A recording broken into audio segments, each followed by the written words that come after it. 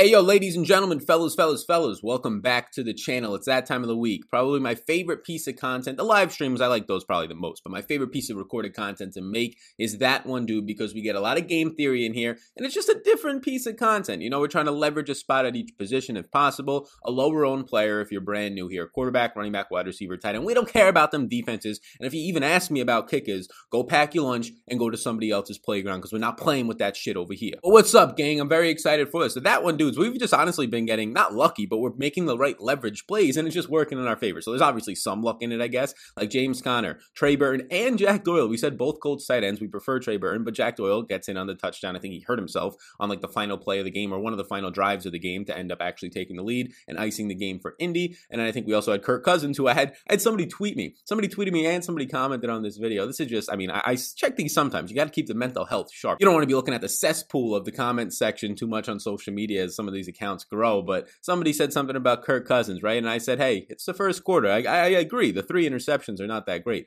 But let's just wait this one out. Bam. Man drops 30 fantasy points. So we're getting a little bit, I would say, lucky with some of the results. James Conner, all the positions basically last week, except Jamison Crowder, I will admit. 13 targets for Jamison Crowder at low ownership. You would think that it would pay off in a major way. He didn't burn your lineups. 7 catches for like 48 yards, but averaging 3.6 yards per reception or somewhere around that mark is just not going to get it done for you. But yeah, I think that what we're hoping for is that like one of these plays can hit, and they hit in a major way with Burton, they hit in a major way with Conner, and if you had those lower owned Minnesota stacks, especially if it was just like a Jefferson, maybe you put Thielen in there, but if you ran it back with Julio, you were probably seeing green all day, baby. So what we're going to do here is we're going to break down the similar things. I got a wide receiver, a quarterback, a running back, and a tight end. I also put a punt play in here this week, just something I'll mention in passing towards the end of this video. Thank you so much for being here. I would ask 1 second of your time. Like button, big ol' subscribe button pops up as we crush to 31,000 YouTube subscribers. And on the podcast, as we're trying to crush into the thousands of subscribers and followers over there, it takes really 2 seconds of your time. That one's actually going to definitely need a lot of lifting up because the podcast version, basically all word of mouth, basically all me trying to advertise you to just hit that follow and subscribe button. So if you're getting value, and this is in your ears right now on the podcast,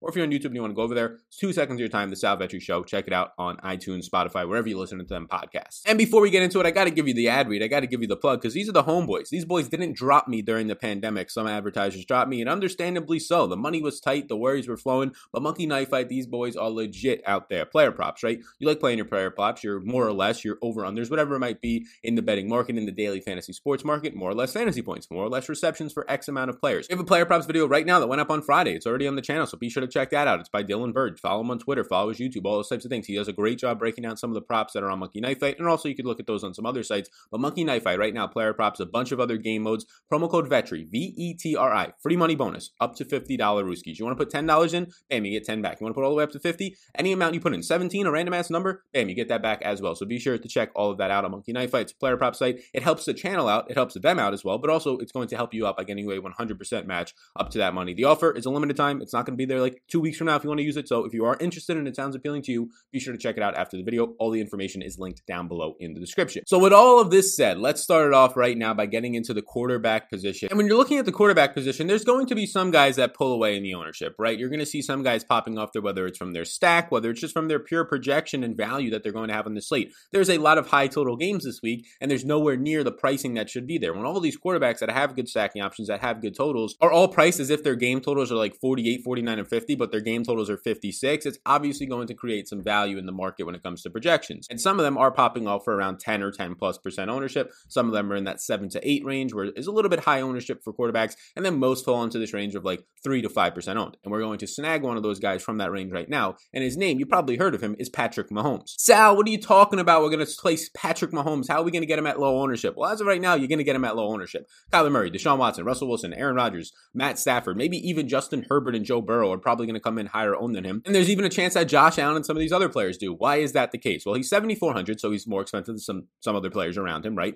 And then just in general, stacking him up and getting some of his pieces, it does not seem as appealing to people against a Denver team that right now is tied with Pittsburgh, according to Pro Football Focus, as the #1 overall defense. But, and this is a big old booty, like I like to say in here, because you're going to be getting right now Patrick Mahomes. And my projections, again, available on Patreon, linked down below. Ownership hopefully coming next week on Patreon. All that stuff, you can check it out. Right now, Patrick Mahomes is my highest projected quarterback. Yes, so he's my highest projected quarterback. He's not the most expensive quarterback either. He's not even the second most expensive quarterback, but yet he's not owned. owned. Why is this happening? Well, there's other appealing options around him. When I go through a value standpoint, there are other quarterbacks that are picking up more ownership, Deshaun Watson, Kyler Murray, as a higher point per dollar value. There are some other quarterbacks that fit in nicely when it comes to stacking a little bit more. Matt Ryan, Matthew Stafford maybe for some people. But I can give you the statistics, right? That is the leverage right there in terms of just the ownership, the projection compared to some other guys around in his price range, some other guys that are slightly less expensive but nothing crazy. But also the stacking is another nice option. Tyreek Hill is going to be low owned, and he's also relatively cheap for his normal price tags. He's like $6,400.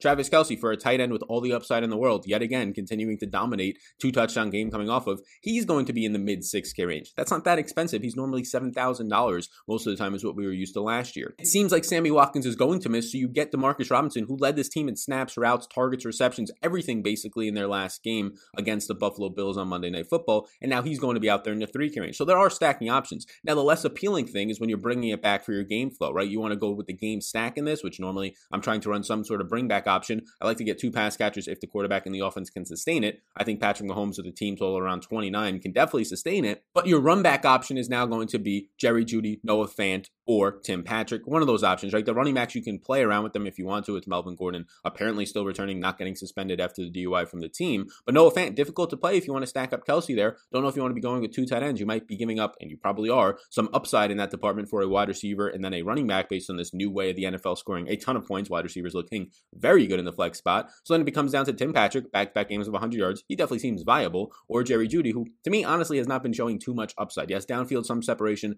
big play upside. We saw the big catch on primetime, sticks in our heads, but outside of that, he has not been getting too much separation. So there are some options. They're not appealing, so maybe that's why people are flowing to some of these other games with some of these higher game totals, team totals, things like that. If you want just the kind of analysis side of it, not through the projections like we just did, both sides are definitely good to have. The Chiefs are going to have a 33% pass blocking advantage this week. They have a top 7th overall pass blocking unit for Patrick Mahomes. Denver's defense ranks 8th in pass rush, and they're tied for 4th in coverage. So again, a good secondary. Maybe this is scaring people off, but again, it's the best quarterback in the NFL in Patrick Mahomes. Mahomes is attempting 36.5 passes per game. He's top 5 in passing yards and top 10 in air yards currently on the season, the number 2 overall QBR, and you're getting the rushing upside. He's 9th right now with 27.5 rushing yards per game for quarterbacks. It's crazy that that's 9th. 2-3 years ago, that would have been like 3rd or 4th in the league, but now so many quarterbacks are just casually running for 25 yards a game that it doesn't even matter. But he's getting red zone carries as well, and he has 2 rushing touchdowns so far this year. So Mahomes, for me, yes, I'm stacking him up in GPPs. He's not going to be a cash play. This is all about GPPs, these types of videos. That one dude at the quarterback position, a man that you know well,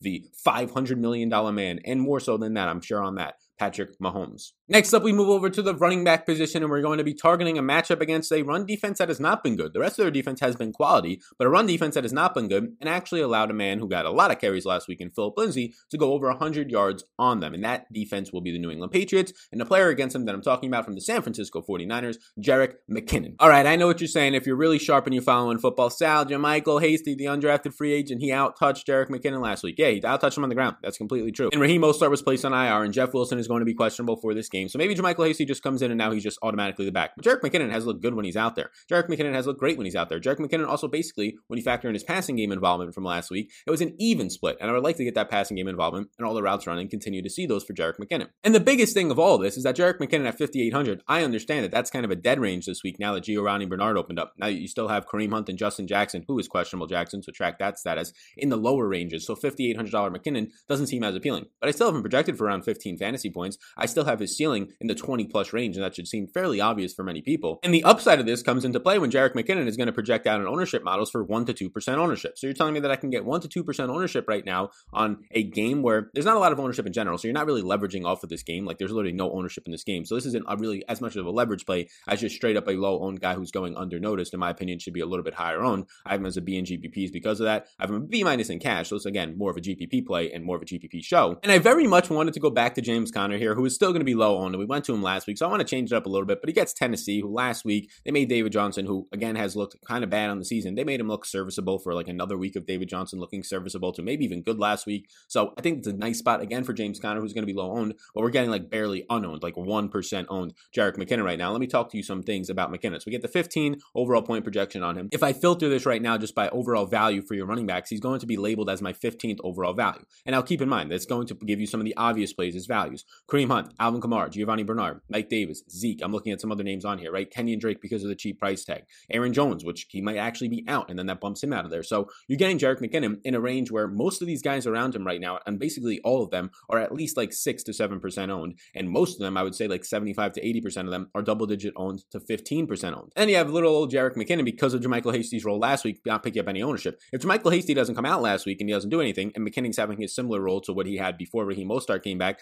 game against the Eagles, 20-plus touches, played like 90-plus% of the snaps, a career high. I don't think that's just going to quickly become the JaMychal Hasty show when McKinnon has been good this year. So if you want to look at McKinnon right now, you're still going to have no Tevin Coleman. You're still going to have no Raheem Mostert back on the IR. The 49ers have a 44% run blocking advantage this week. It's going to look very good for a top 10 run blocking unit. And the Patriots rank 24th currently in run defense. So in week 6, this is what people want to talk about. JaMychal Hasty, he saw 9 rush attempts for 37 yards, but he only played 20% of the snaps. And then you had Jerick McKinnon playing 33% of the snaps, so clearly more snaps there. He saw 6 rush attempts for 18 yards, but he saw 3 targets, so similar opportunities, 2 catches, 10 yards in that department. Just a weird game overall in terms of how they use their running backs. I would expect them to try and target this New England defense through the running game, since that is the pretty glaring weakness of this New England defense. Lost a lot of guys in that front 7 just sitting out the season due to COVID. So McKinnon on the season, 107 routes run. Keep in mind, McKinnon has been hurt on the season, has had to leave games early this season, has been like a 1A, 1B back for the first couple of weeks when Coleman and Raheem Mostert were healthy. That's still top 12 in the league. He's seen 25 targets. That's still top 12 in the league. So I want to be siding with this guy who has passing game upside, no doubt about it.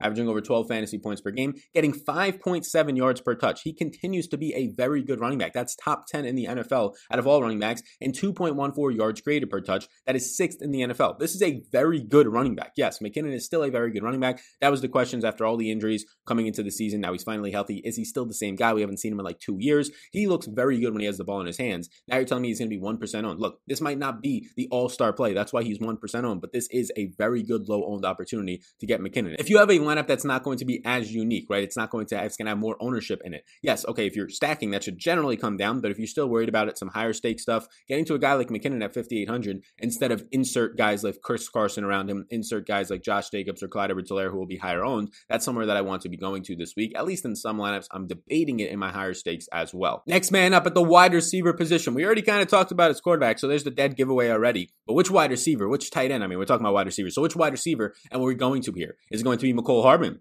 Is it going to be Demarcus Robinson? Or is it going to be that man, the myth, the legend, Byron Pringle? No, I'm just kidding. It's going to be Tyreek Hill in this one. Tyreek Hill right now is going to be coming in with single-digit ownership and potentially sub 5% owned ownership, but he's only $6,400. What is going on here? Well, this is just a factor of a lot of guys around him looking like better plays, and I can't argue with that. Keenan Allen at $6,200 does look like a better play. Terry McLaurin at $5,800 does look like a better play when you're just looking point per dollar, when you're just looking value-wise. I have those guys as similar to better plays right now. And the list can go on and on to guys like Tyler Lockett, to Robbie Anderson in this range, to Stephon Diggs to an extent in that range. If you go up about $500-$600, Kenny Golladay starts to creep into that range. So obviously Tyreek Hill is the guy who hasn't popped off as of late. He's not going to be in this like superstar stacking matchup, at least from a defensive standpoint, going up against Denver. So I understand why people aren't getting there. I just don't understand it too much, because now we're starting to get to the situation where a Chiefs stack, yes, a Chiefs stack with a 29 implied team total is going to be very low owned. That starts to become really appealing. 2 years ago, those were the stacks that like 3 or 4 times were winning the Millie Makers. For some reason, people still weren't playing the Chiefs stacks when Patrick Mahomes was relatively cheap, like he is this week. He's not $8,000. Travis Kelce not being $7K like he is this week. And somehow you're going to have Tyreek Hill in the low $6K range. So I like this a lot. And Tyreek Hill right now for me, in terms of my value point per dollar ratings, is a top 10 play. He's my 10th overall play in my projections. I have Tyreek Hill projected for 17.7 fantasy points, but for some reason, he's coming in with the ownership right now of sub 8%. He's probably going to come in around 6 to 8% owned, maybe even below 5%, depending on sites that you're looking at for ownership projections. Again, I have my rankings and projections for overall points linked down below. A lot of other stuff, 20 pages of game-by-game notes analysis,